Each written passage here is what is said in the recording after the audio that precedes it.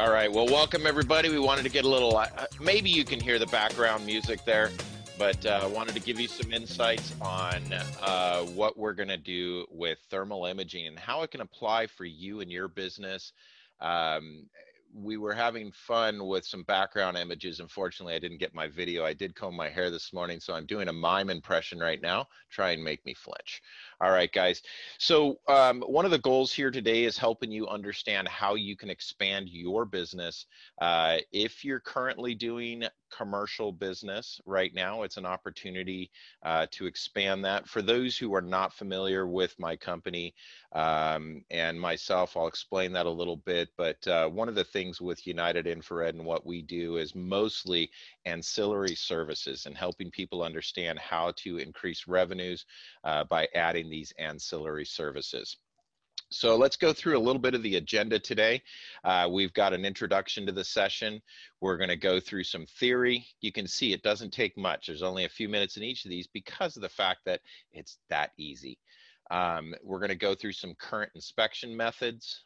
We're going to talk about how thermal imaging helps in the identification of electrical problems, some safety issues. We're going to go through some case studies and safety, and then obviously showing how it's been used in the detection of electrical faults. And then why home inspectors are great candidates for this type of work. And then, of course, you know, just helping you understand that why these additional services are going to make sense. And then we're going to leave some time for some Q&A. As Miranda mentioned, and Brenda mentioned that we're going to go through and try and help you guys. So you can put in your best questions, and we'll try and get through as many as we can at the end here.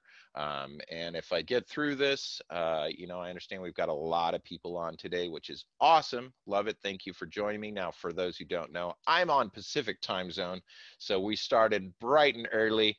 In fact, when I left this morning, the sun wasn't even up yet. So, all right. So a little bit about myself. I am a level 3 infrared thermographer. We'll talk about that in the presentation and what does that actually mean. I am a code certified building inspector. I actually went to school 32 years ago with the intention of being a city or county inspector. You know, I'm going to tell you, there's a lot of people that will tell you in life, you know, you need college, you need all this. And I think there's probably a lot of people, very successful home inspectors, you probably don't even have a degree. I'm one of them. Never did complete a degree. I went straight into college with the intention of what I wanted in life. I was a C student in high school. I didn't like it. When I started taking code certification classes, we're talking at 18 years of age. I gave away my age, by the way, with that. When I started taking code certifications, I finished my agenda with a academic honor. So I got straight A's throughout the 2.5 years it took me to complete the curriculum. And so maybe I found my niche and what I wanted. I have been a home inspector for over 25 years now, many inspections performed. I do have a multi-inspector firm here in Southern California, and for those who've been in this business now for, let's say, some time, and you experienced that fun in you know, 2007, 8, 9, I saw the economy change in 2005, and I made an investment into thermal imaging early. In fact, 2004, my business was flat. 2005, I watched a decline, a slight decline in my business, and I went and spent 20 grand that year in thermal imaging and trained 3 of my guys, and I've never looked back. And then, of course, as I explained, I started a few years later, believe it or not, I started, in fact, I spent 20 grand within 9 months. I had paid back my investment on infrared work that I was doing. And within years, I realized the business was much bigger than me. And I started a company called United Infrared in 2007, 2008. And we quickly became the largest servicing company in the world. Currently, actually, about 45 U.S. states and 9 countries. We have about 350 thermographers that have gone through training and gotten certified through us, and are, you know, doing this service daily.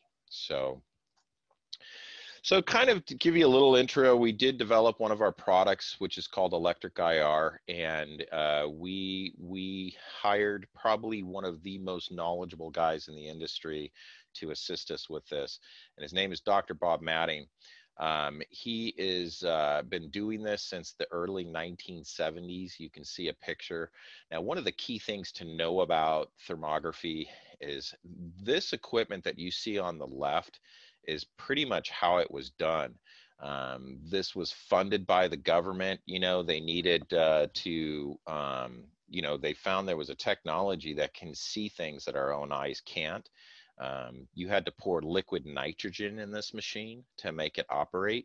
It was like 3 or 4 cases of material, and you had to put it on a roller cart. And today, you know, the one that's on the right, that's actually a model that they don't even make anymore. They've gotten smaller, better, and what you would spend in 6 figures on the left is now can be spent in, you know, sometimes in above $5,000, you can get a semi-decent infrared camera. So um, Bob is still working with us today. He is retired. He used to work with FLIR Systems, and he retired. He was their technical training for the Infrared Training Center. He pretty much started that for them, and he retired years ago. But he has taken on a position with us in our technical directorship.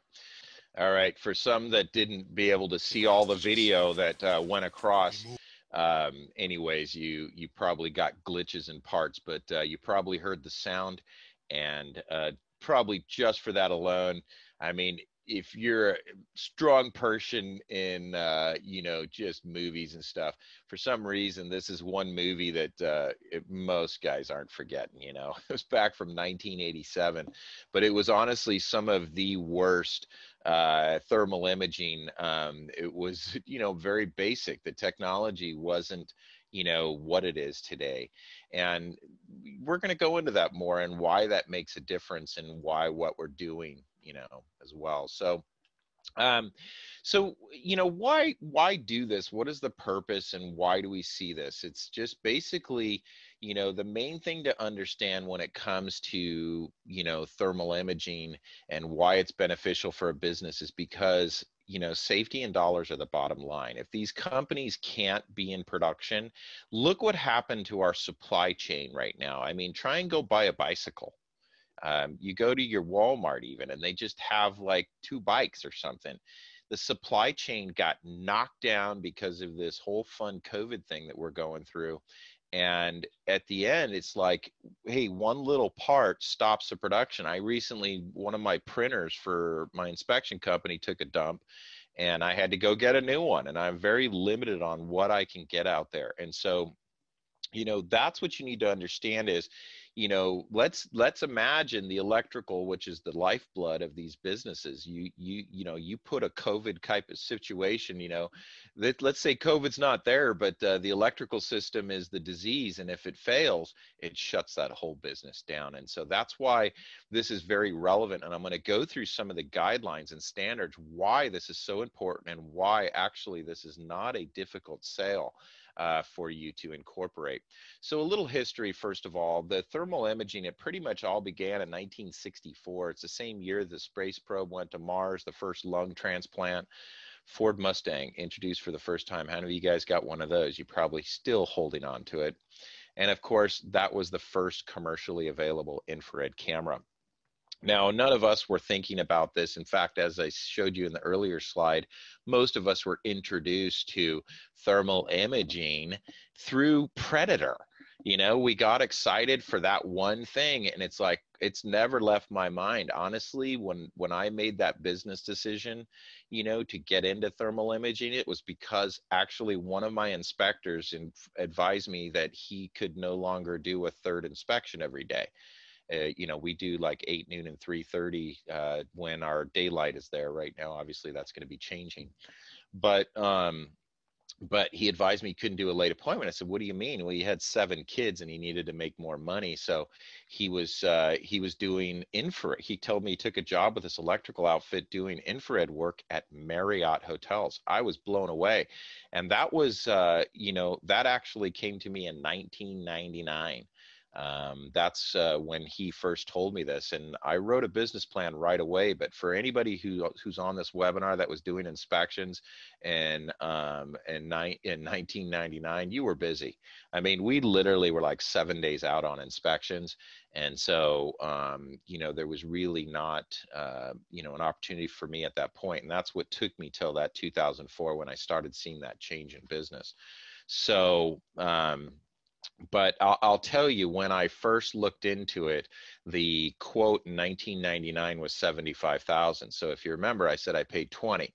So between 99 and 2005, the price went down by literally a third. And so, or a quarter, three quarters down. And so, this is just the sign of what things are. And you look today and you're seeing infrared cameras start at around $200. And so this is kind of the economies of scale and how that happens. But this is why this opportunity is really now. And here's the main thing to know about this. Since 1964 and still today, electrical infrared testing was the first application. It is still the largest application of thermography testing going on right now. More businesses do this, and I'm going to explain why as we come into this here. So a couple things to know: that everything above absolute zero can be seen with an infrared camera. And so to give you an idea, my absolute zero is minus 459 degrees. And so although there's, most infrared cameras that you see on the market are going to see maybe a -5 to 250 or 700 degrees.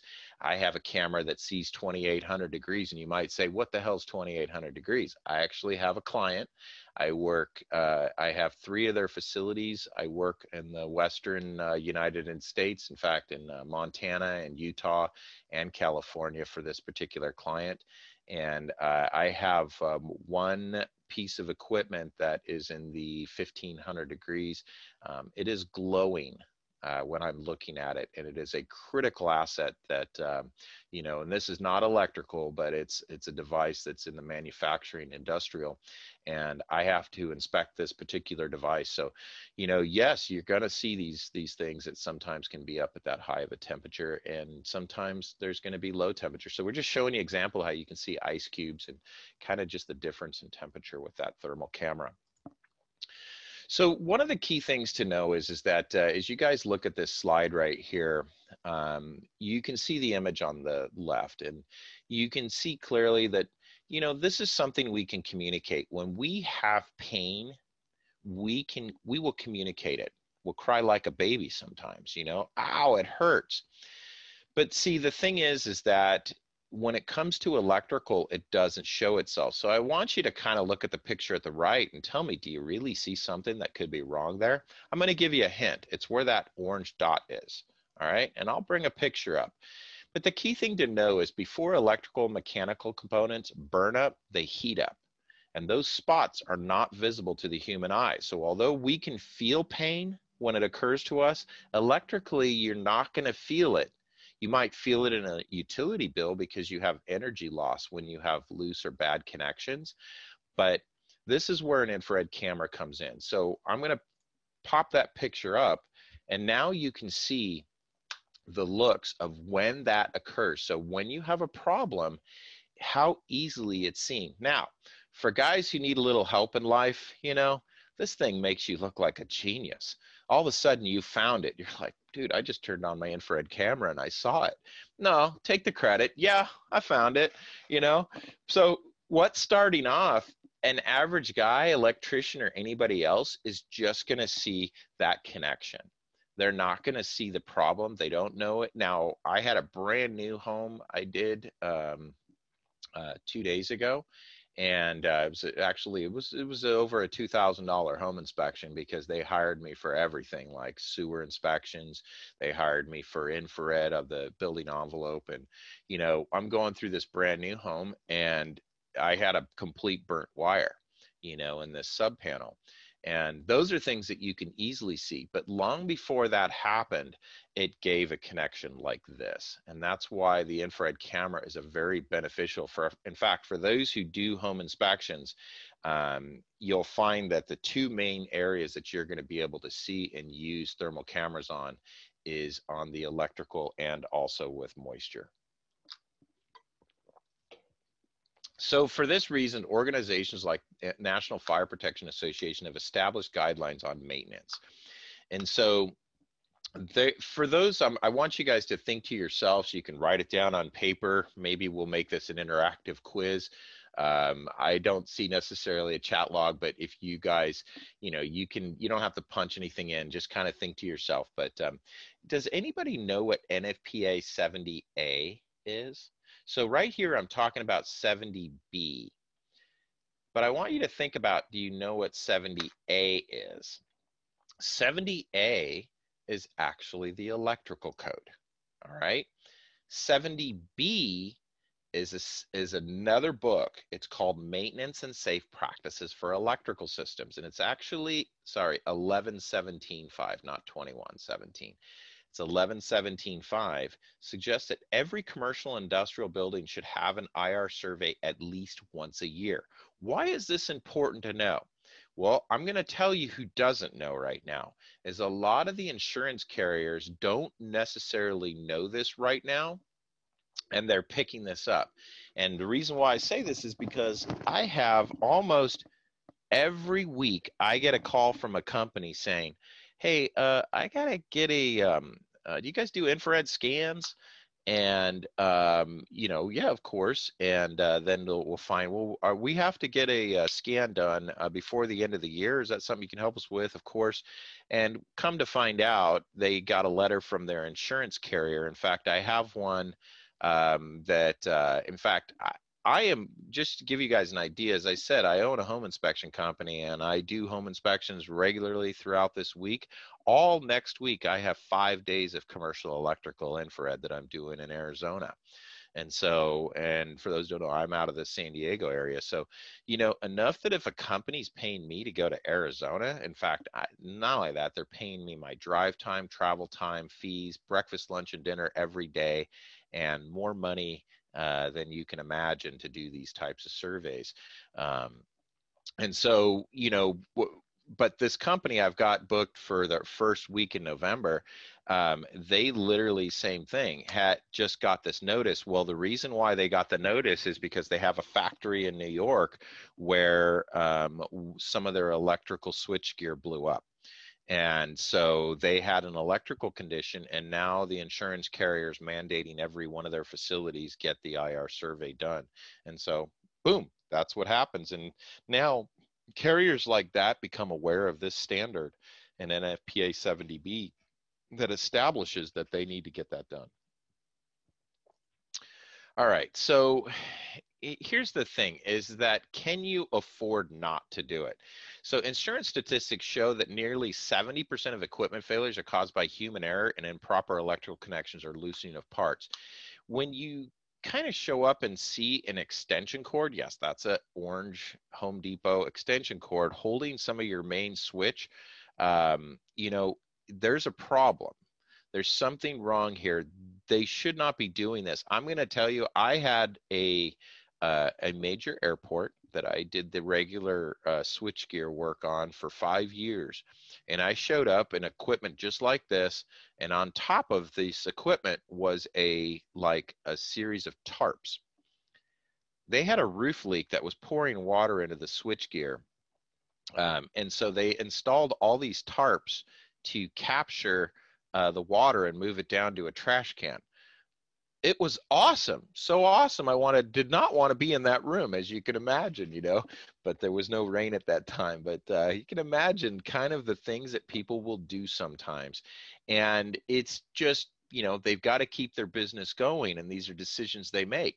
Unfortunately, they can cause big problems and burn down facilities. And imagine if we have a problem on one of these cabinets, it usually carries itself over if a fire occurs. And so it takes down a facility. And that's why NFPA 70B was established with that guideline, just showing that maintenance and safe practices for electrical systems. And we're going to find as the years come, and that's why I tell you right now, you saw that, hey, the infrared camera was, 75,000. I buy it for 20, 15 years ago. And now that as far as electrical, if you're going to be doing switchgear testing and commercial, you're going to probably be spending close to 10 grand on a camera. But, there's a different way of looking at things. You can look at it like, hey, I'm spending or I'm investing. So these are things you need to know. An investment, the difference between, for those who don't understand what I just said there, the difference between spending and investing are what? Right? What is it? The difference is investment should yield a return. Spending is a vacation, maybe you're spending money, although the return is some rest and relaxation, which we'd all like to do. We can't really travel, right?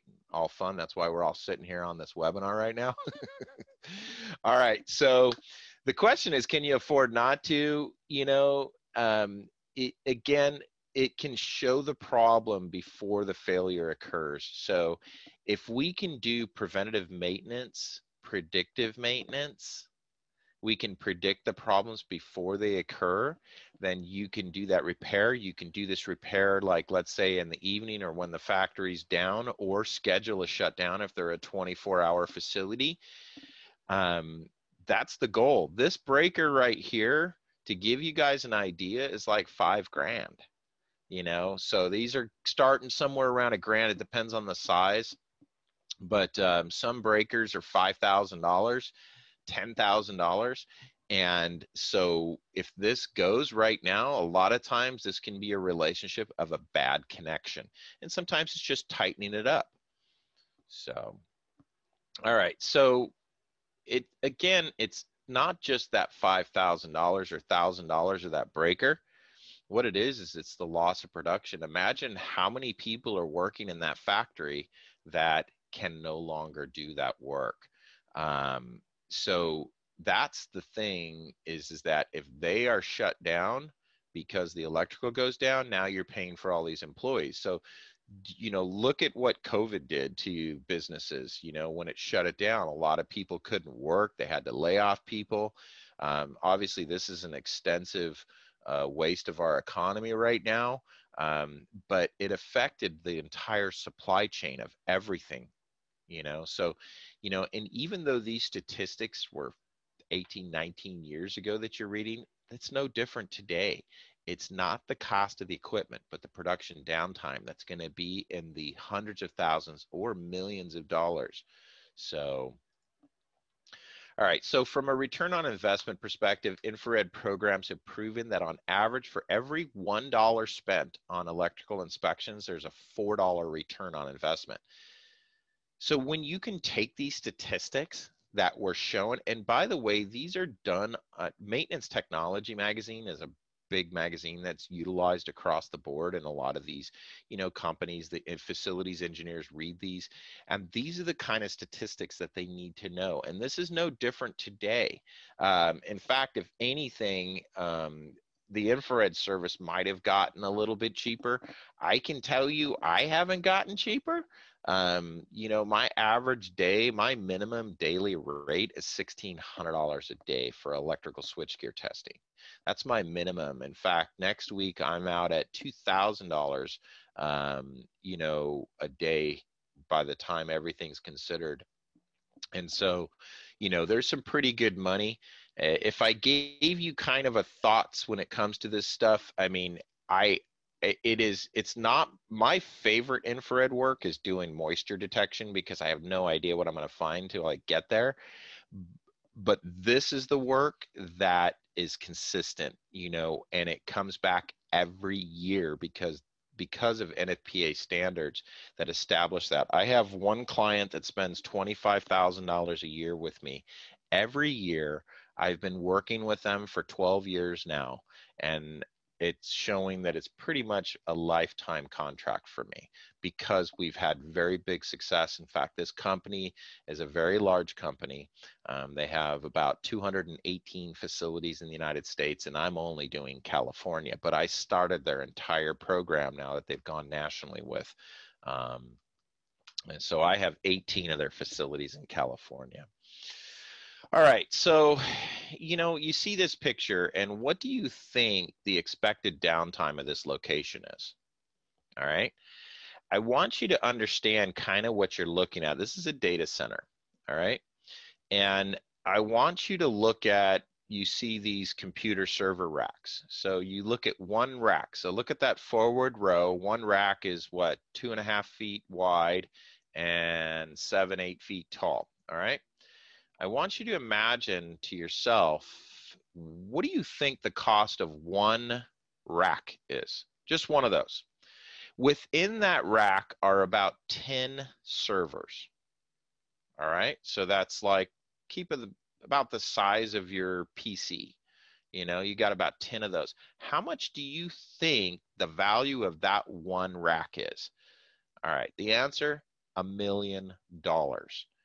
So you can imagine like a facility like Google or any of those data centers, hundreds of millions of dollars. I work in facilities like this.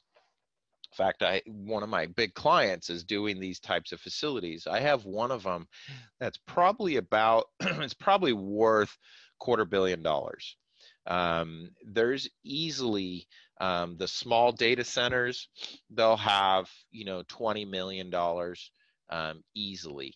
And a data center, the downtime is literally has to be 0.0001. They never shut down.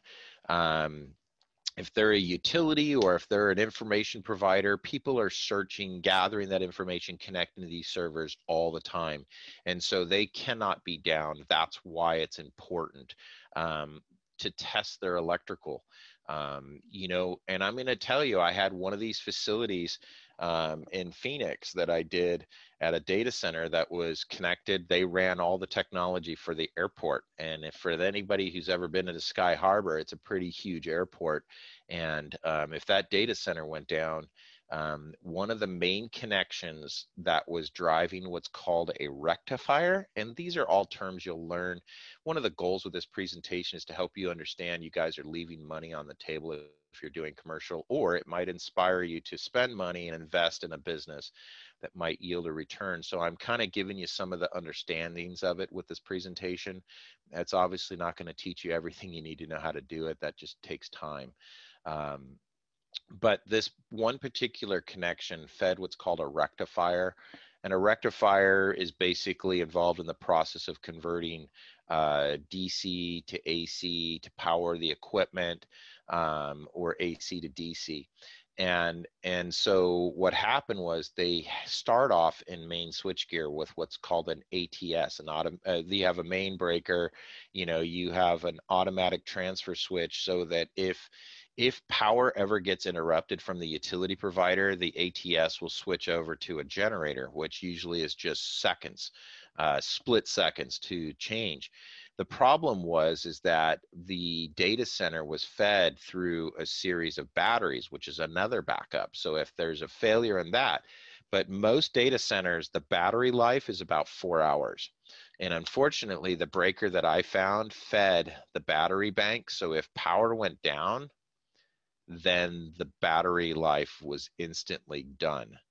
So, or instantly not being powered, and you'd have about 4 hours of life. So that's about how long they have to fix something when it goes down in a data center.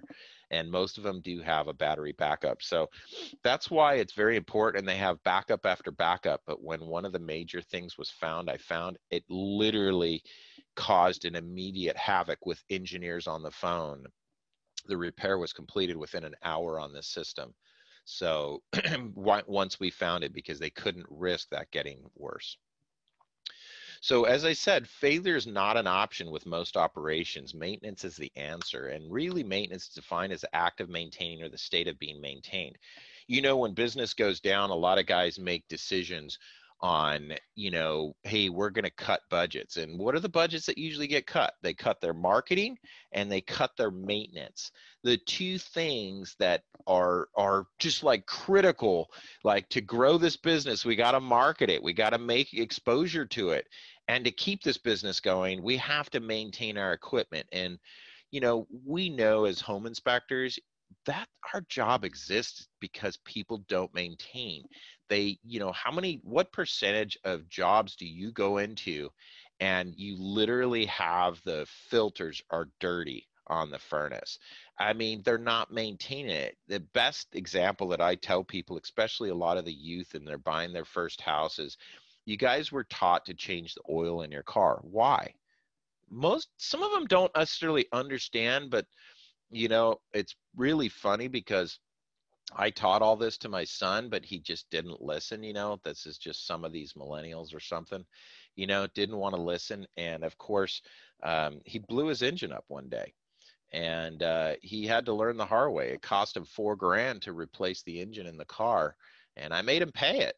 And he learned. And the funny thing today is he works at an oil change place. He's like an assistant manager, and he's got a great story to tell people. So you maintain something so you can get your life expectancy out of it. If you fail to maintain it, the likelihood of that failure is a lot higher. And as I said, it's not necessarily just the cost of that equipment, it's the cost of that downtime and how it affects everything else downstream in the system. So a couple things to know about thermography and when it's done. It's done during normal business hours. You're not going in, even on a home, you can't do electrical testing when there's no load. In fact, I have a course that I train home inspectors. I've trained like 3,500 home inspectors on how to use thermography that have gone. These are ones that have gone through my course. And I emphasize the fact that when you do your electrical testing, you've got to power up the oven, the air conditioners. You got to run all your 220 circuits basically and turn on the lights in the house. Now, when you look at it, the lights, they're actually only about 20% of your entire load on the house. In fact, your HVAC is often 30 to 50%. And so, you want to make sure that, you get a load on the system. And that's the same thing in a factory or a business, is that they have to have the equipment running for you to be able to identify where problems may be. And so when you do find problems, honestly, and I'll show you some pictures as we go through this, but 90% of the problems are typically due to a loose connection. And why does that happen? Imagine expansion contraction. As you heat something up, and then it cools down, heat it up, cool it down, heat it up, cool it down. Those connections are expanding, contracting, and it ends up loosening up connections. When you look at it, just think of a residential panel. Well, commercial panels are like double that, and there's hundreds of connections. And for someone to go in there and tighten down with a screwdriver is going to be very tedious. We can go in there with an infrared camera and see exactly the circuit that's got the failure. And if you do have something that's not related to a bad connection, and I'll show you examples on how to identify that, by the way. You've got to do an amperage reading. So once I know, if I see an infrared picture and then I know the size of the circuit and the load, I can tell you what's wrong with it. And that's all experience-based, just being able to read that thermal image. All right, so I told you in the beginning we were going to talk about certifications and what's important. Many of you guys have probably gone through some class. Maybe you've gone through my class or you've gone through Monroe's class. I mean, all of these are great for when it comes to the home inspection aspect.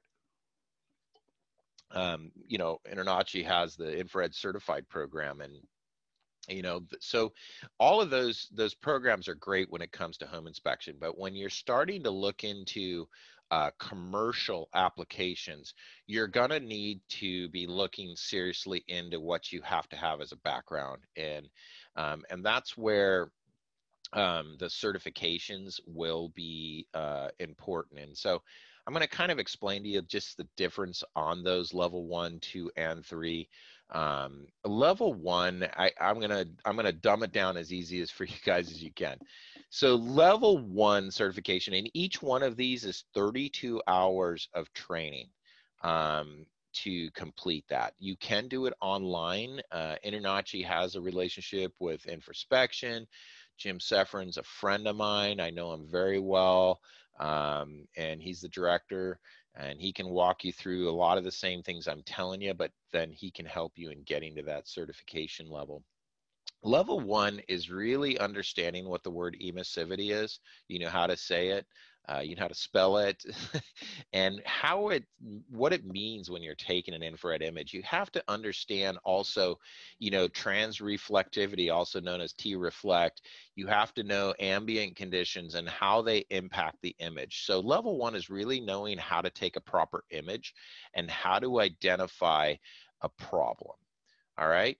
Level two means that you know how to take a picture, which is what you got in level one, but there's some more advanced calculations needed, specifically when it comes to electrical.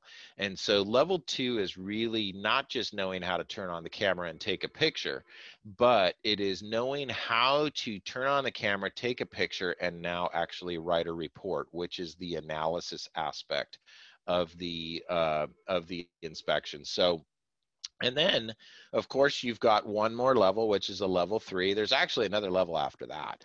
But level three means you know how to tell somebody how to turn on a camera, take a picture, and write a report.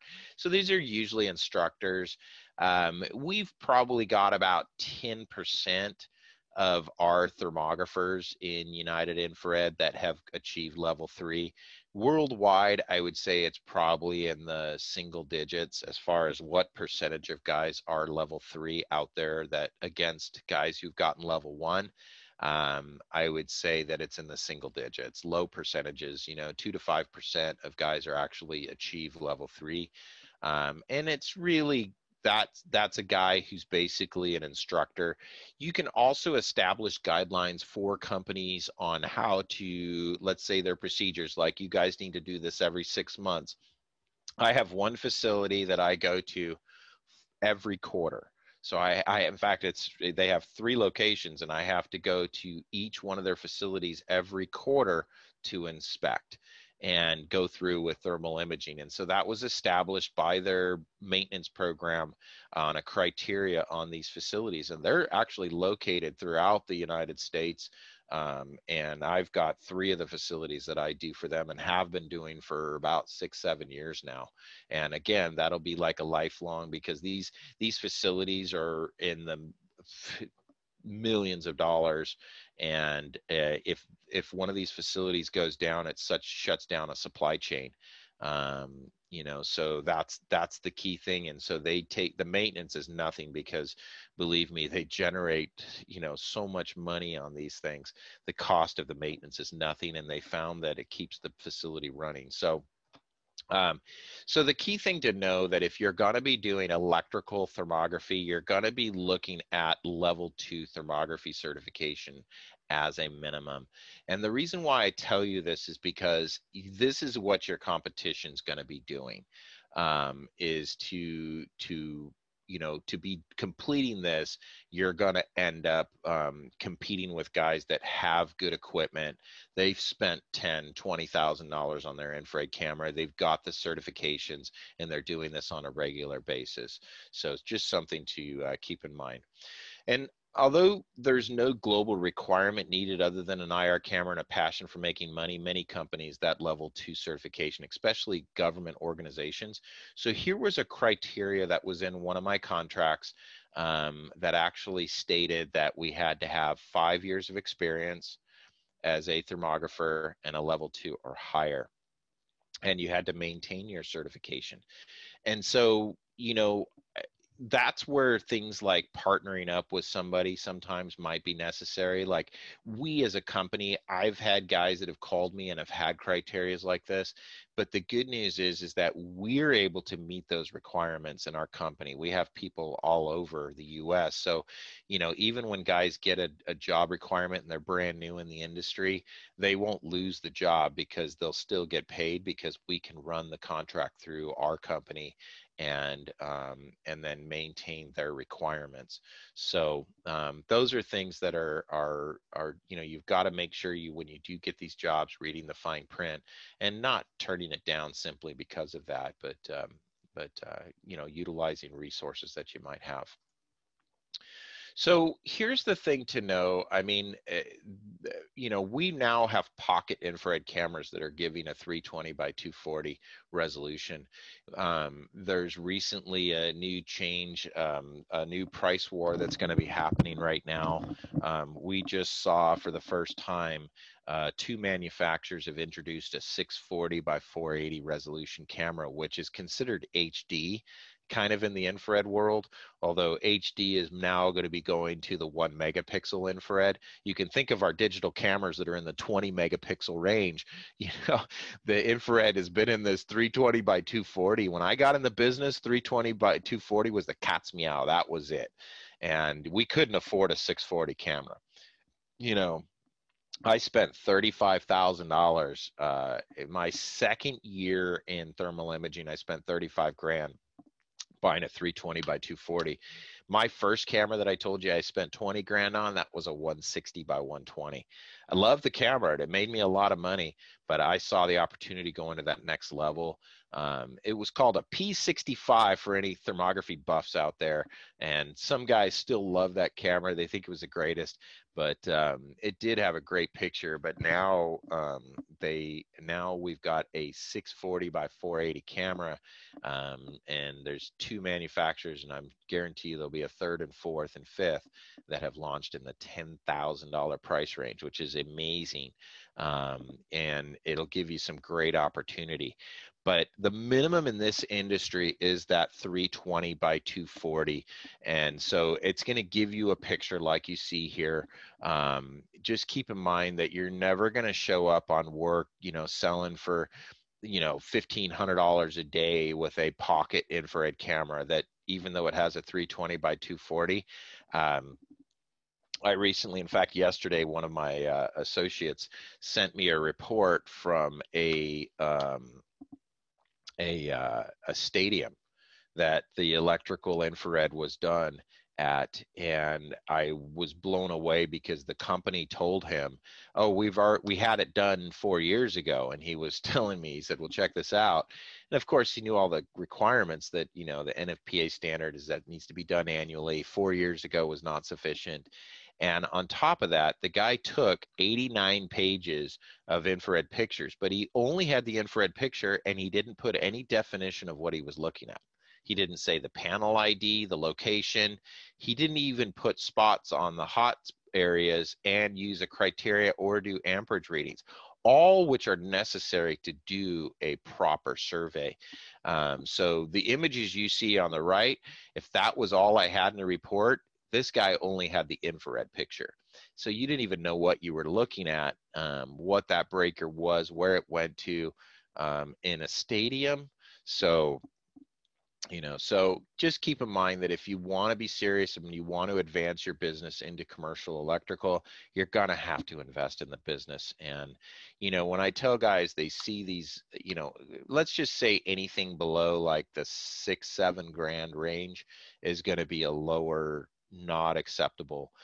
This guy had a camera in the 200, 220 by 160 resolution because he was using a standard template produced by the manufacturer, and I saw the camera model number, and the camera model number is a discontinued model of low resolution. It was an electrician who did the job.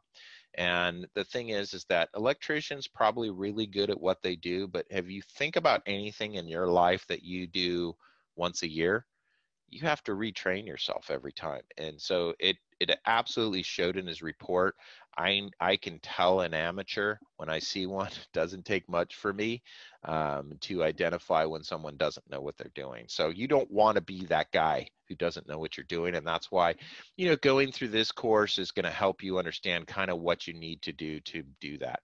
And so this is kind of some examples of just some imagery levels, and these cameras, most all of these are discontinued. None of these models are current today, but that wasn't the purpose of this slide.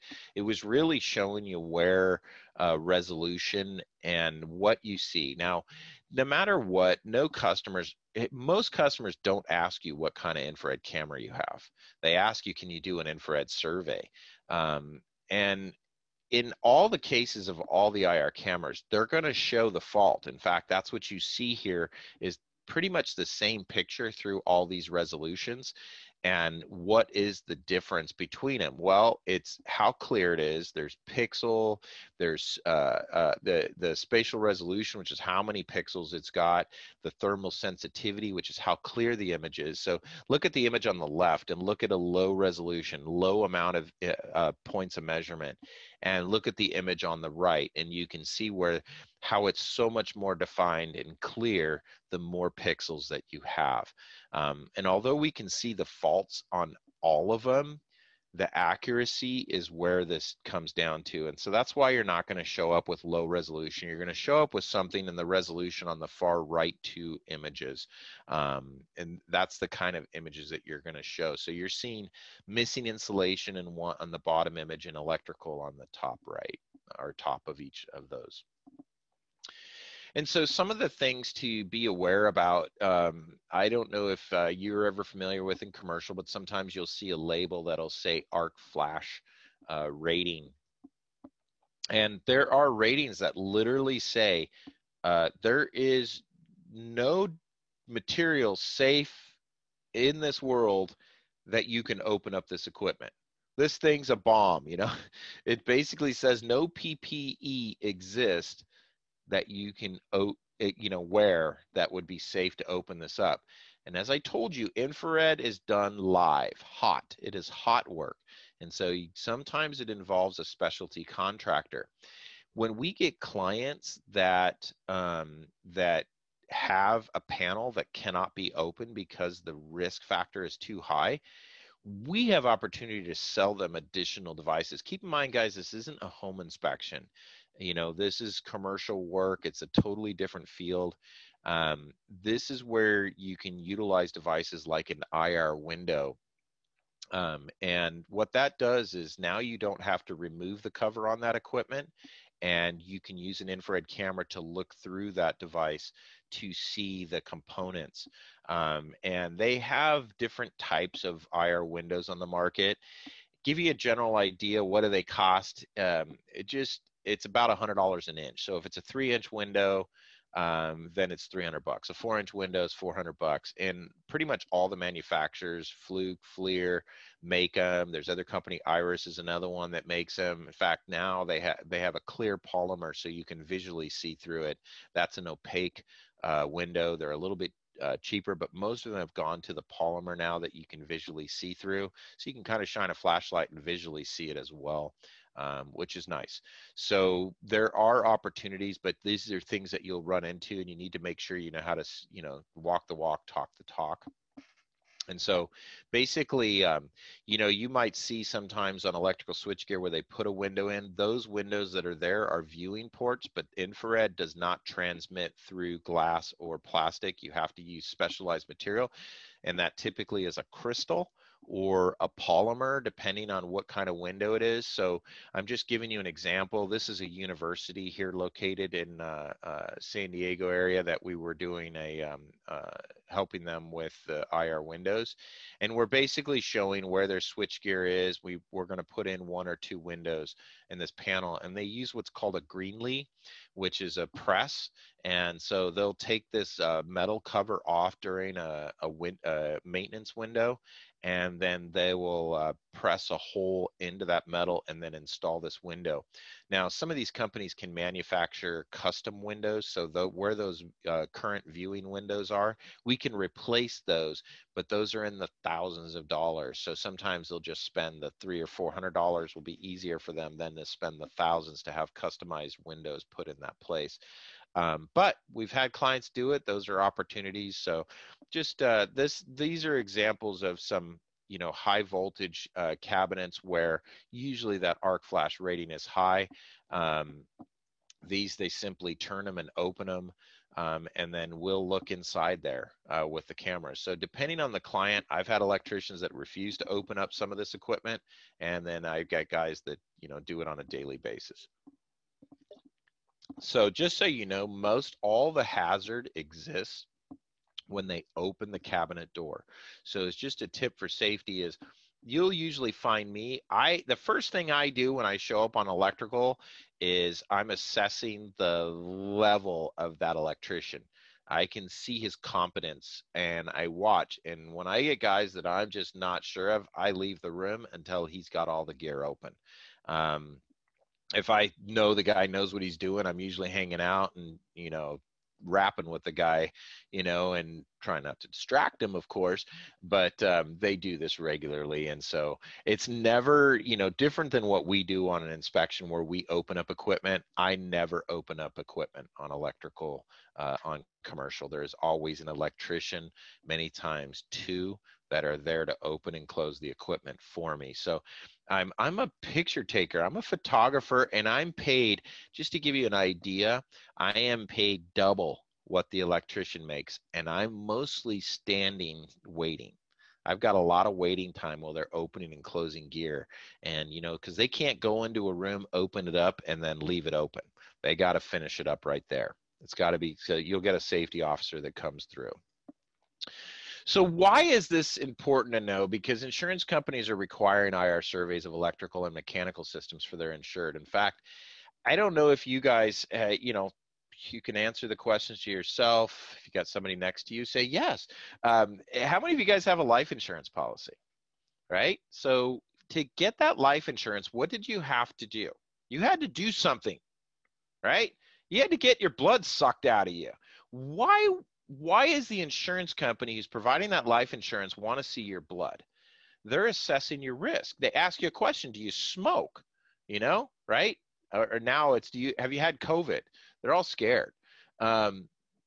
So it's the insurance companies need to see how much of a risk you are to be able to provide that insurance. I have $1 million of life insurance on me.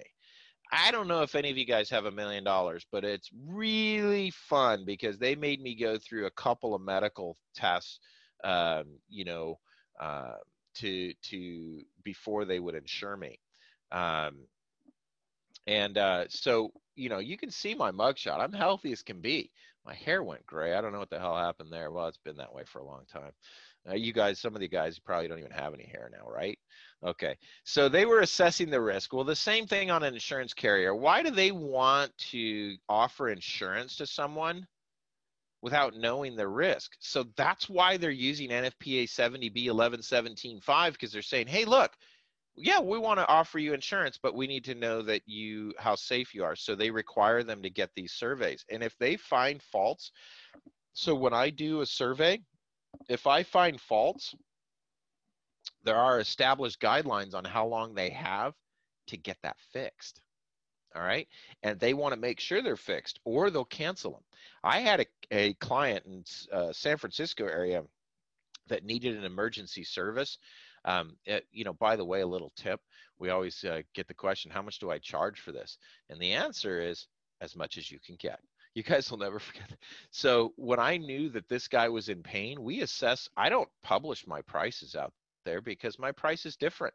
It's based on a client. I have a roof survey for a government that requires a scan of a roof, and I've got that scheduled for the 25th of this month. I got a $3,500 check. It's going to take me an hour now. Granted, I've got a 5-hour drive each way to get to this client, but it's a $3,500 job. I don't publish my prices because I assess their level. This guy on the roof cannot get paid until I sign it off. And that was a requirement. You got to have a thermographer come in. Well, they don't do that. So that's why I get paid. But believe me, we're talking in the hundreds of thousands of dollars. $3,500 was chump change for them. They want to get paid. So electrical surveys are going to be a necessity. And we're right now, I can guarantee you, every week when I get a call that says a company who's never done it before and all of a sudden they're required, you can imagine the smile on my face. There's more work than my 350 guys can do. I'm going to tell you, there is a ton of work out there. It takes a little time to get it because you have to be patient for these insurance carriers to go at it. And we're working on it. We're in contact. The biggest carriers already do it, but there's more that don't. Sometimes they have a valuation like the company has to be more than $10 million for them to require it. So some of the smaller ones don't do it, but I'm going to tell you, if their risk is tied to the blood, the electrical system, it costs the carrier nothing. In fact, it's a pure benefit. And what is that insurance company's job? To increase profits. So they know their risk purpose is to reduce risk and increase profits. And that's probably the same philosophy of you, right? You want to increase risk. No, you want to decrease risk and you want to increase profits. So this is now kind of leads into how you react with your business. Do you do currently infrared, let's say even on a home inspection? Well, if you're doing infrared on a home inspection, are you increasing your risk or reducing your risk? Well, I look at it like you're increasing your risk. And the reason why is you're taking on a product that is beyond the scope of a home inspection. You have brought in a tool that's technically exhaustive that you're not required to do. Now, you made the decision as marketing, but I'm going to tell you, I've never done thermography on a home inspection for nothing. I charge for it. And so, I added $500 to my home inspection the other day just to do the building envelope, which took me 30 minutes, 40 minutes. It was a 7,500 square foot house, but it only took me 40 minutes to pull my camera out. But believe me, that $500, the return on investment is huge. So, but if I pull that out and give it away for nothing, I've increased my risk because there may be other things that I've taken on, like I missed something. So you want to make sure that you take the same philosophy as the insurance carriers. You want to reduce your risk and increase your profits. And so making more money on your inspection, we will exchange risk for reward. So CNA is one of the big carriers, and they do it thermography on pretty much most of their buildings. They're one of the ones that, like, if it has a 10 or $20 million valuation, they'll do it or require it on those facilities. And anybody underneath that, sometimes they give you benefits if you do have this, but they talk about the single largest cause of dollar loss in a business, and more than 30% of all fire losses is talked about, that the electrical is the cause of those fires. 30% of all fire losses are caused by electrical failure. And so why is that important with us? Because infrared thermographic testing can prevent the loss. And so you guys, this is open information. Just look up CNA infrared testing, and you'll pull up tons of data from this carrier that's just shown over the years of how this has made a difference. This is how they increase their profits, by requiring this of customers. And so because we've talked and shown you that you cannot see the physical heat without the infrared camera, that the risk for that company is there. You reduce the risk by requiring them to do it. And in effect, it increases the profit of the carrier. So, you can see how, hey, they can give you a 10% discount if you have this done because you just reduce their risk. Their risk is huge. Why are all these auto insurance companies right now giving you rebate premium? Well, they want to be the good guy. That's why. But the reality is, people for many months weren't driving. They're home. So that reduced their risk. COVID's made them millions. So they said, hey, I could give back a few bucks. And we're making more money because the amount of accidents got reduced because there's less people on the road.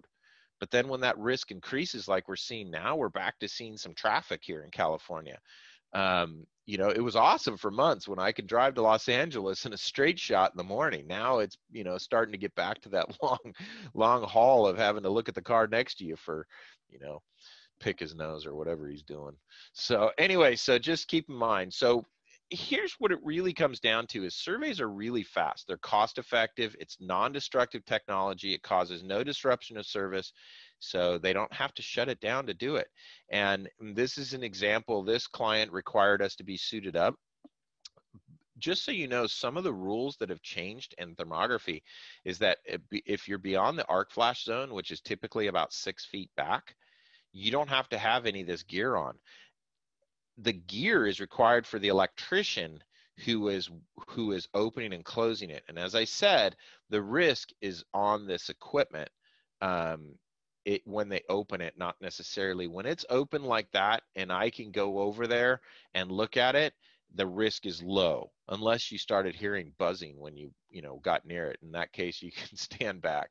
So these are transformers that you see on the each end of these cabinets, and then this is your main switchgear room. This which is what you would be looking at here. um, and usually they'll open up the top or bottom of each one of these cabinets, and once that's clear, it literally takes me 2 seconds to look at it. If I have a problem, then it takes me a couple of minutes because I have to document the location, the cabinet ID, the equipment room, and then what we saw. And then if there's any load readings, then we'll get that at that time. And I'm not touching anything, by the way. I'm just the picture taker. The electrician will be taking all the load readings that I need. He's going to stick his hands in there, not me. All right, so here's some technical tips that you guys need to know. Problems is what we're looking for. They're also called thermal anomalies. We're going to be comparing. For anybody who just remembers the old Sesame Street, one of these things doesn't look like the other, so that is really what you're doing. You're looking at this picture and you're saying, all right, we've got a couple of capacitor banks here, and some of these don't look the same. Why is that? So this is where your camera is doing the work. It makes you look like a genius. You document the problems where they are, and then you're providing that information to the client. And at that point, they're going to have their high voltage electrician doing the repair. Sometimes they have to shut down to fix this. Sometimes they're working on it hot. That's why those guys get paid the big bucks. So, once you find a problem, then you really have to determine how bad is it. Well, there is criteria tables that are out there. We use a guideline called EPRI. There's an NFPA guideline. It's in 70B. It tells you certain temperature requirements. We'll talk about that. And once you do that, and once you know somewhat of a load or something, we can make a decision just by looking at these pictures what's going on. And don't assume because you don't understand this picture right now that you can't do this work. It's not that complicated. Once you, as in anything else, you can think back to your first home inspection. It was hard. My first home inspection, was a condo. It took me 5 years. That same condo today takes me an hour.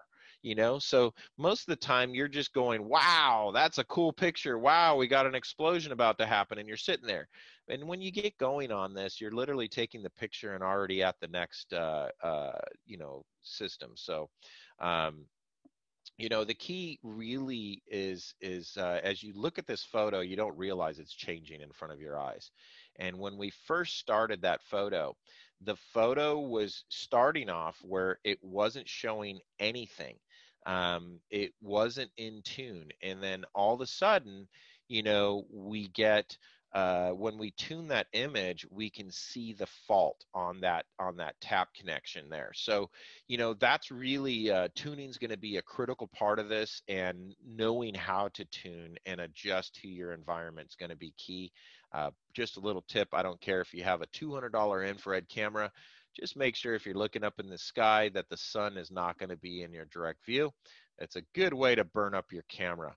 That camera receives energy, and I don't think you want to pump tens of thousands of degrees into that camera because you're going to burn your detector up. So just a little tip right there.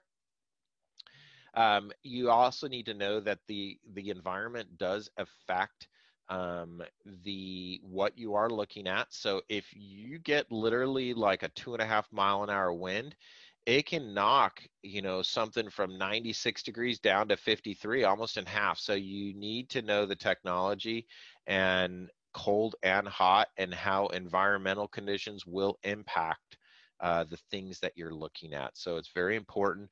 Most electrical rooms are inside. We do have exterior cabinets that are reviewed, and I recently was doing one that was outside, and the sun was beating, so I needed to do it like almost immediately, because once the sun starts hitting those connections, it'll heat them up and it can impact my survey.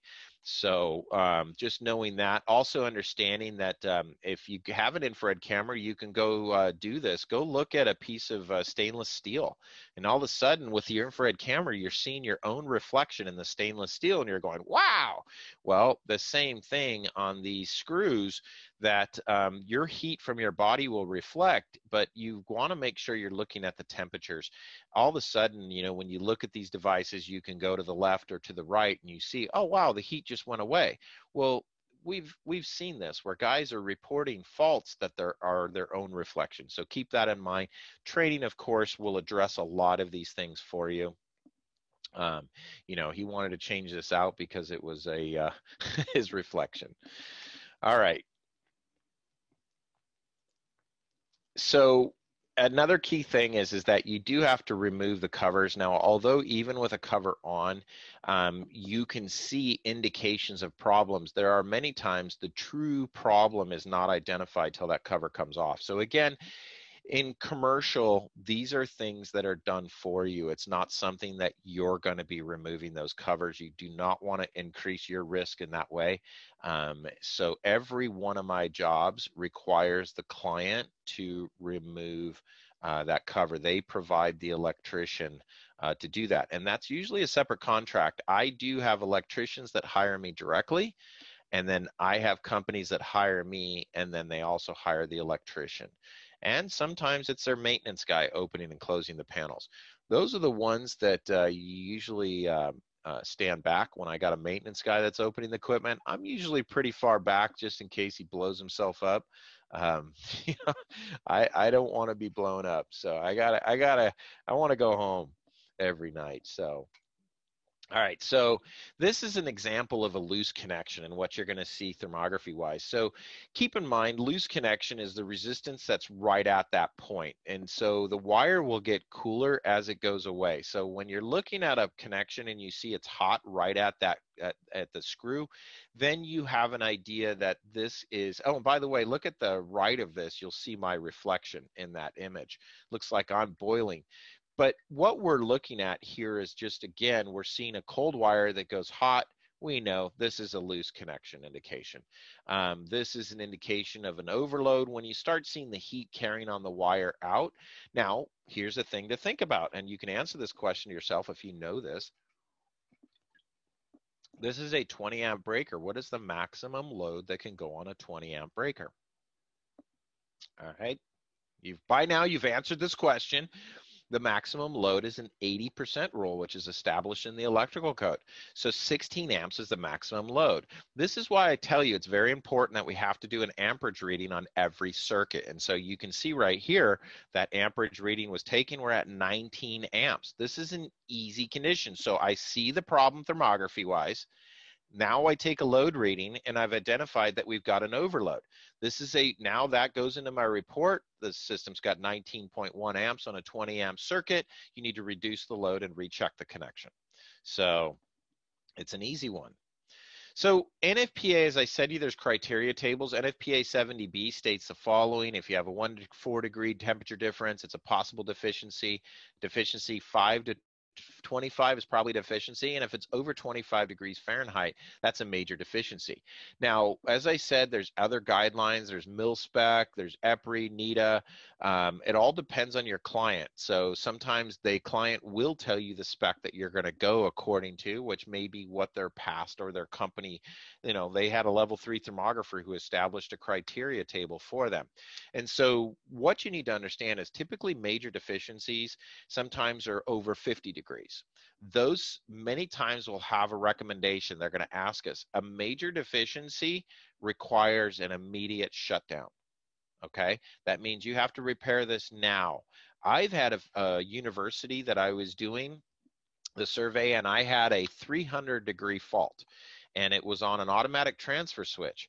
And I said, this is a major fault. You could hear it buzzing inside. I mean, it was, you didn't physically see it, but the thermal just was glowing. And we got 500 kids. This is back when people were actually in school.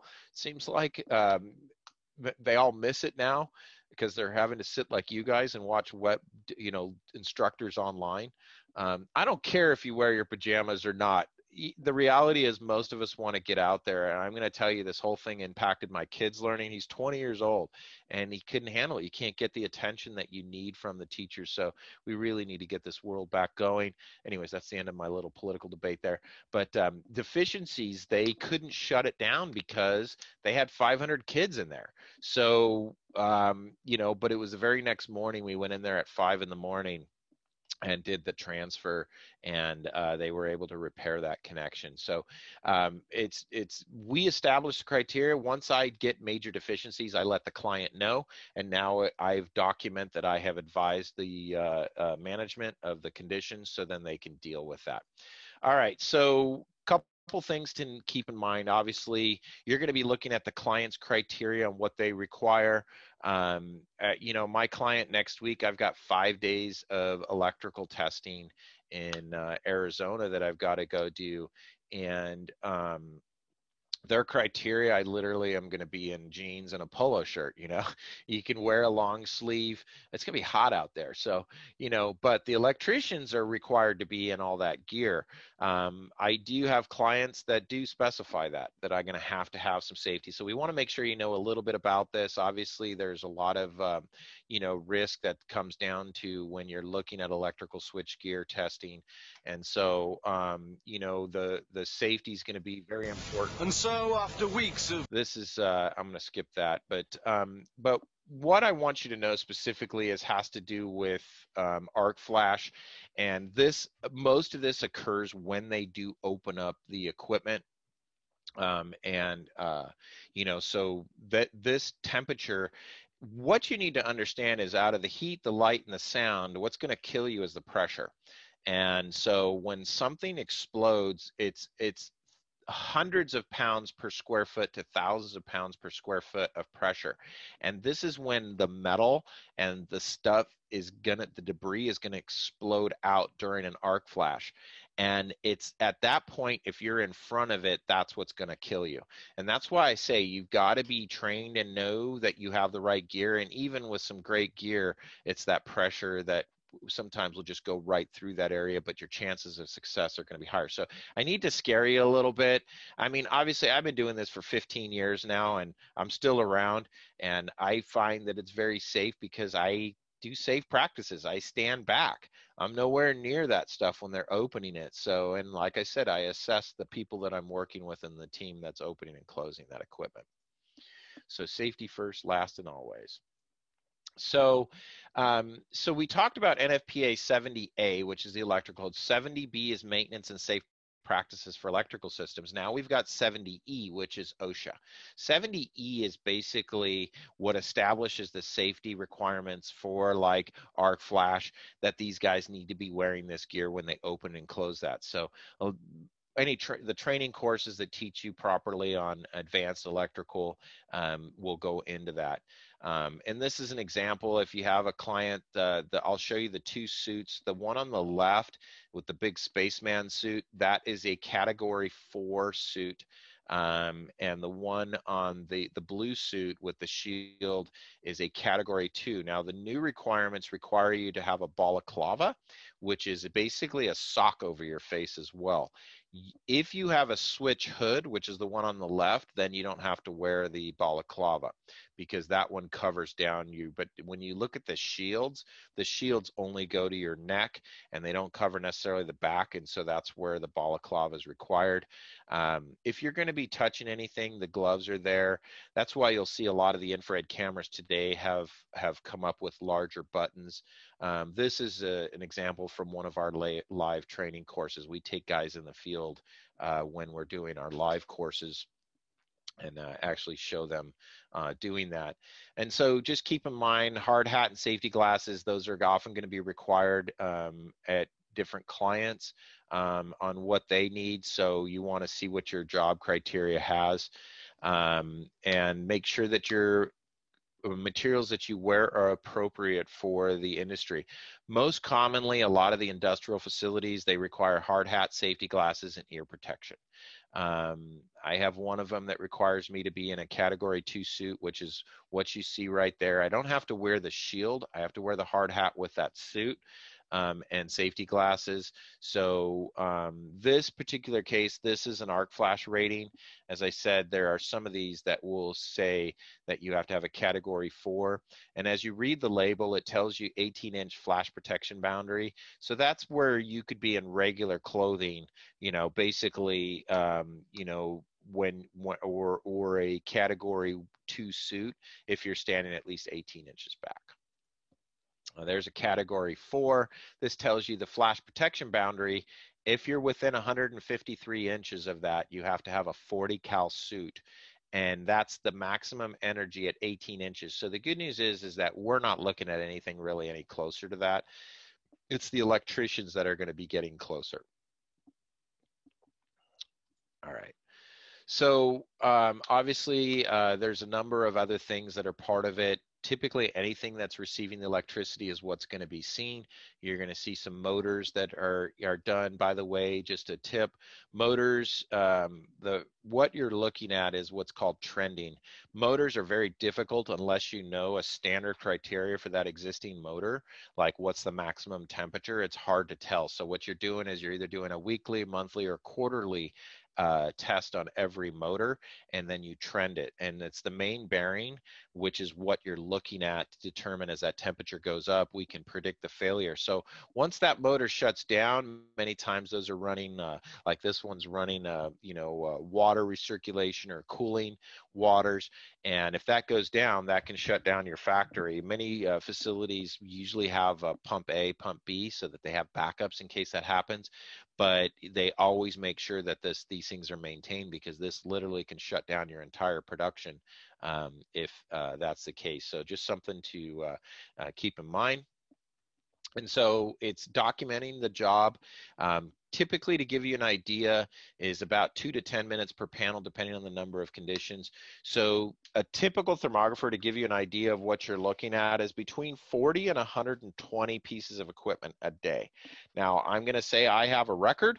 I have a client, I was working for the Navy, and I did 480 pieces of equipment in one day. I don't know anybody else who's done that many, but I will say that they prepped it. They had an entire team, and the engineers were working way ahead of me. They started early, and I had buckets. Buckets are basically small disconnects for motors or fans or so, equipment. And they had everything open when I arrived, and they had a team continuing to keep it open. And then there was a team behind me closing up equipment. So they literally started early and were ready. But on average, you're going to say between 40 and 120 panels a day. I do 2 rates in my business. I do a half day and a full day rate. And the half day rate is basically if they have 30 pieces of equipment or less and they provide me 2 electricians, then I'll give them a half day rate.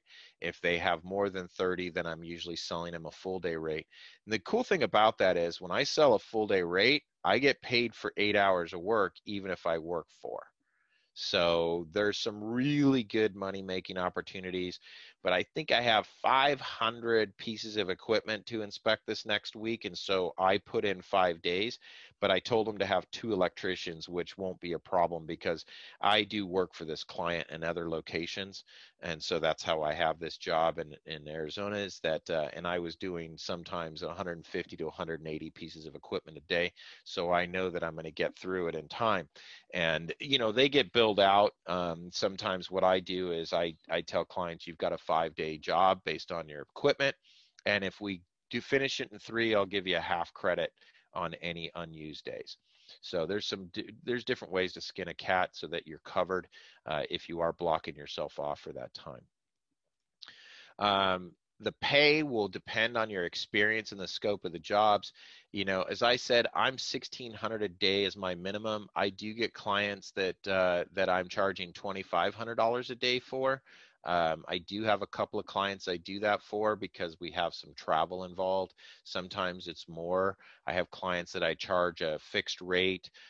Usually my out of state is around $2,000 a day, and then I charge expenses all on top of that. And so I have a couple of clients doing that.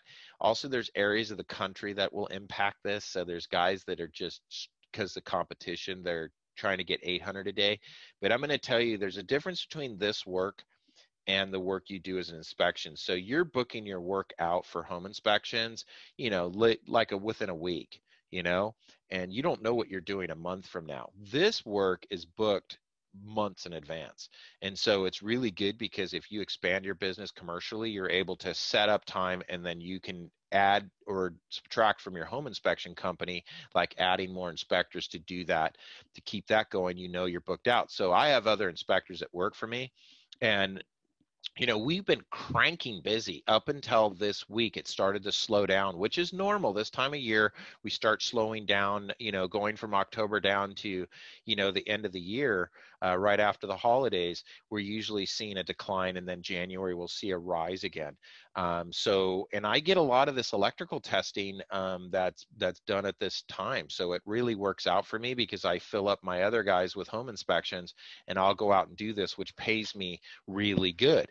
But again, being able to know that your nut is covered by getting, even if it's $1,000 a day, heck, we can charge less for home inspections if we were guaranteed we had, continuing that work. But we don't know. Like a COVID hits, and like most guys, that last March through, May, guys were twiddling their thumbs literally between May 15th March 15th and May 15th. For a couple of months, I was doing like 3 or 4 inspections a week. I had sellers that wouldn't even let me in the house. So what do? It's nice having these ancillary services that you can supplement your income with. So just keep in mind, standards require that the systems be loaded to 40%. So you need everything to be on. You're not going to show up at 6 a.m. if they don't get into the office till 8, or they don't start production till 8. You're going to be getting there and working during normal working hours. The most painful part of this entire survey for many guys is the report writing. I'm going to tell you, this is where electricians just don't get it. They want to go buy an infrared camera to capture this work, but these guys just don't like sitting at a computer. They want to pull rope. They don't want to sit there and go back and sit on a computer. And on the average, a guy who doesn't do thermography, he's spending, for every day in the field, he's spending a day behind a computer. And I'm going to tell you, this is where we win as inspectors, is we're used to writing reports. We have to do this as part of our job. So this is the same thing. I typically spend about an eighth to a fourth of my day. So for every day on site, I'm spending maybe an eighth of my day, doing the report writing. So it takes me an hour for every 8 hours. So I got a 5-day. I'm going to probably spend, honestly, between 2 and 4 hours completing up my final report at the end of that. And so just keep in mind. All right, so here's the thing. Who are the clients? Every business and facility that utilizes electric power. So, your market. We're tied specifically to jobs, home inspections. If the houses aren't selling, they don't need a home inspection. But every business that's operating needs it. And recently, a couple months ago, I had to do a university. I did a college of law in San Diego. So Western College of Law. There was no students. There was nobody there. And I said, what do you do? They said, we have to do it. It's insurance requires it. Okay. So I had 2 days on this facility doing all their electrical, and they just had to turn on all the lights and run all the ACs and everything. And we did the job, and we found problems, but they didn't have the load they would if the students were there. So things like, these are kind of some of my jobs and stuff that I see. And I can give you guys some examples. I get all kinds of clients. These are just this year on the bottom right. This is a Metrolink train system, and we're looking at the overhead catenary system. So I'll show you some examples. So this one is just this job was over about I think I did about $15,000 on this job for probably about 7 days of work. But I'm going to show you an example of what I see. This is brand new. I don't know how fast this is coming through, but this is a brand new electrical install, and the requirement was they had to do testing of this. And what you can see here is that when the train passes, I was looking at the feeder taps, and in this particular case, I was getting an arc and a feeder tap that was overheating.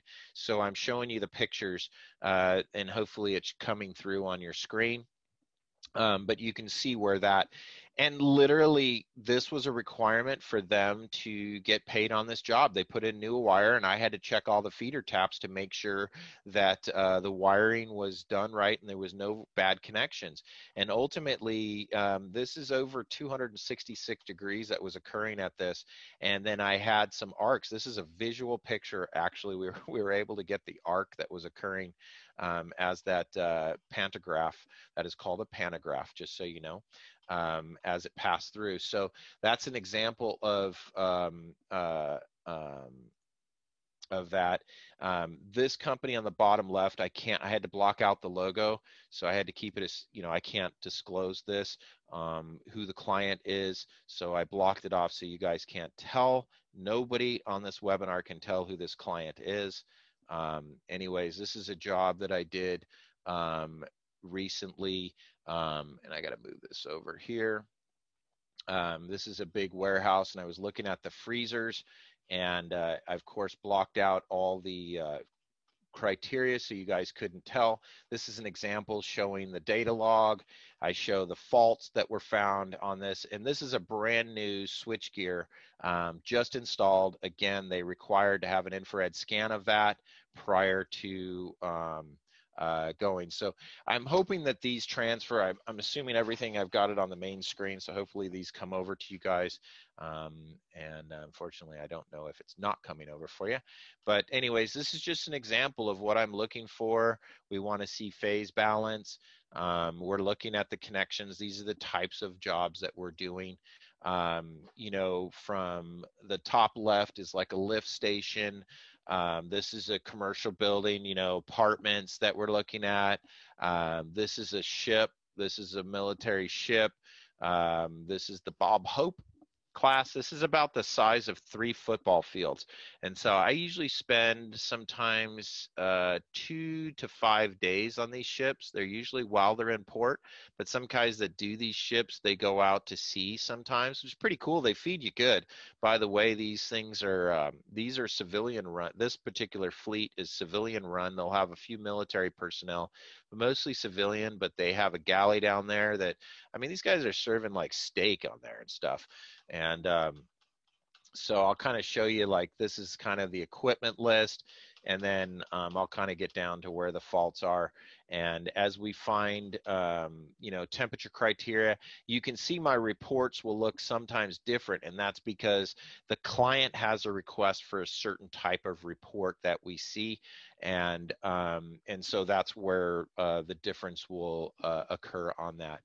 And so, the idea behind this is that I go out on site, I document conditions that are seen, whether it's overhead, switchgear, in a pump station, at a industrial facility, or for a residential condominium complex. There's all kinds of work. I mean, over the years, I've made millions of dollars in thermal imaging. I've never looked back. The investment is nothing. Typical guy getting in this is going to take him a little bit of time on recouping. I'm going to basically want to make sure we have some time for some questions. So I'm going to kind of, finish out on presentation aspect. But why are home inspectors ideal candidates for electrical surveys is because most all home inspectors perform some type of commercial inspections. And so you're already offering this, and basically to tell your client another $1,000 or $2,000 or whatever to have the electrical tested. If you're working on a strip center, keep in mind, if you guys haven't heard the term of triple net, that means that the tenant's responsible for maintenance. Believe me, I can show you commercial roofs that I've done where tenants were responsible for the roof. I went back 2 years later, and I found water problems in the roof, and the tenant painted the roof. They put a coating on it, but the problem was still there. It was a Band-Aid that didn't fix the problem, and here we have a lot of plywood deck roofs, so they rot out. So electrical is the same, that the owner's responsible for the building, but the tenant's responsible for the maintenance of it. And they often are doing what's called a TI, a tenant improvement. They add electrical. The owners can require them to get those infrared scans, or maybe the owner just does the scan and protects their asset. And if problems are found, they make the tenant do the repairs. So those are things to keep in mind. So for you guys to add this to your commercial business is an opportunity. So why not add these additional services and make some more money, right? All right, so I'm going to leave some times for some questions. Brenda or Miranda, whoever has some questions, I'm going to let you guys come back.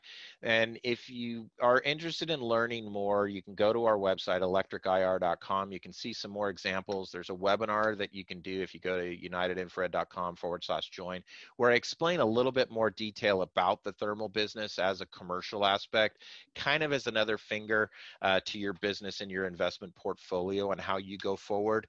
It's so easy. Look at this dog. I trained this dog to take pictures. You could do it. And so if there's any specials on equipment, you guys can just use your cell phone and capture that QR code. But I'm going to open it up to some questions. And Brenda, do you have any that have come across, or are you going to bring them on live, or how would you like to go about that? I do have some questions for you. So the first one that I would ask is, what would be a good starting camera for the home inspector? So when it comes to an infrared camera for just home inspections, all right, the reality is, and I tell guys this all the time, there is no customers that's ever going to call you for your home inspection and say, well, what kind of infrared camera do you have? What kind of training do you have? It's rare if they're going to ever ask you the training, and they're never going to ask you what kind of infrared camera you have. If you guys do sewer inspections or radon, they're not going to ask you what manufacturer radon you have. So the reality is, the answer to that question is any infrared camera will do when it comes to home inspection. When it comes to commercial inspections, you're going to need to start looking at the price point. And so I'm going to tell you, you're going to be spending minimum $5,000 on an infrared camera if you're interested in doing commercial. And that means you've not only made that, you've made the decision that you're going to get level 1, level 2 certification. So this is an investment. The minimum you guys are going to be looking at is at least a $10,000 investment. But I've told you clearly, guys, there's a difference between the word investment and expense. I invested $20,000 and I've made millions. So hopefully that answers your question there. What else you got? Okay, and on that point, did FLIR develop a reliable program for Apple computers for infrared reports? For years, they have not had any programs. They did have one, but they had problems with it. So to answer your question is that, as you know, with an Apple, you can run an emulator, and the product that person is actually questioning on is on regarding a FLIR reporter software or FLIR tools. There is some new software that came out that is Apple friendly. And so the answer is yes. I'm going to be honest with you. I have not myself. I currently use FLIR Tools Plus for my reporting, and I use a PC based computer. But computers have gotten so cheap now, like literally in the hundreds of dollars, but a decent PC you can get for 500 bucks. I know you're an Apple fan, but it's okay to have something specific for reporting only and use your Apple for everything else.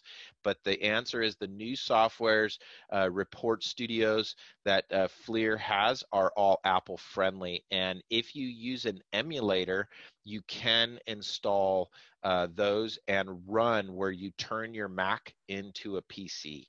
So if you do that, then it'll run flawlessly. I have plenty of guys doing this in our system that are Apple fans and won't touch a PC for the life of them, but they'll make their Apple into a PC. Go ahead, next question. Okay, and the next question would be, what would you price a commercial IR inspection? So I discussed that in my presentation, and that my fee structure when I go out on electrical testing is my minimum is $15.95 a day. So for home inspectors, there's a lot of guys that say, hey, what's a good number? And that's usually in that $100 an hour range. You can see at $1,600, I'm making $200 an hour. And so it's pretty good. And the fact that it's consistent where we get this over and over like every year, that's the beauty of this, is that I've got about $75,000 of annual commitments every year pretty much for the rest of my life that are just infrared. And then all the other work I do every year is just jobs that come in. but I get some that are already committed every year for that amount. So I tell you that, it's going to be based on a little research in your area. You may find that you're heavily loaded or not. Guys, Walmart was never afraid of Target or the reverse. They will open their business up across the street. You can see it. Gas stations are across the street from each other. They compete all the time. Don't be afraid of other guys doing it in the business, and don't be afraid to charge what you deserve. Next question. Okay, and looking at the time, we've got about 4 minutes, so this may be the last question. How do you start to get the word out to your future customers that you are a thermographer? I'm sorry, I was trying to say it, reading it. Okay. Okay. Let me. Sorry for that. Let's go ahead. How do I get the word out? So first of all, the word out is on uh, simply looking at your current client database. So if you have commercial clients that you've done inspections for in the past, then you will basically be able to let them know that you have this new service. For me, I built a separate website specific to thermal imaging so that it's not just through my home inspection platform, but that I can market to that directly. And then now going forward, when you do offer services for clients, is being able to offer that service. You want to make sure you have the right equipment and training though to go with that. And hopefully that answers your question. What else you got? You got anything else? And we got All time for right. another one or two? I have looked here at all the questions, and many of them you answered during the presentation, so I was trying not to re-ask. Here's one. Also, what can you do with a level 2 certification other than just electrical? So level two, so we tell guys that pretty much if you want to do any thermography, you're going to need a level one minimum. A level two, the reason why we tell you that you need a level two to do thermography is because that's where quantitative analysis comes in. And because that your competition is likely going to be a level two who's doing electrical, that's why you need it. So the answer is you could do anything, any service with thermography. You've learned quantitative analysis, you've learned the physics of thermography, you can do any job. I'm going to tell you guys, I had a zoo in Idaho that flew me out there to look at a giraffe. I got pictures. If you look at my Instagram account, there are pictures with me with the rarest mammal in the world, which is a northern white rhino. There are only two left in the world, and I was working with the San Diego Wild Animal Park and identifying abscesses in the rhino. And I've been out on a ghost hunt. So the opportunities are endless with thermography. And so all I say is just, you guys, it's your imagination. And when a client calls you, that you take the job. So my contact information is on the screen. You can drop me a note, an email, and I'm happy to, help you guys if there was some more questions that came up. But with that said, I'm assuming we need some time to transfer over. I think we have some, vendor hall that if guys have questions, I'll be on today. My team members will be on tomorrow because I'm traveling. But is that the last question, Brenda? Yes, sir. That's the last All question. right. So Thank let's you so close out with a little Eddie Grant, and you guys can bust a move. So let's see. Did that work? Come on. Let's get it. Yes. Can you hear it? Give me a thumbs up, Brenda. Can you hear it? much. Can hear it. Thank All you so right. much All for your right, guys. Well, thanks for taking the time today, and we appreciate you spending your morning with us. And I hope you enjoyed it and I can be impactful for your business.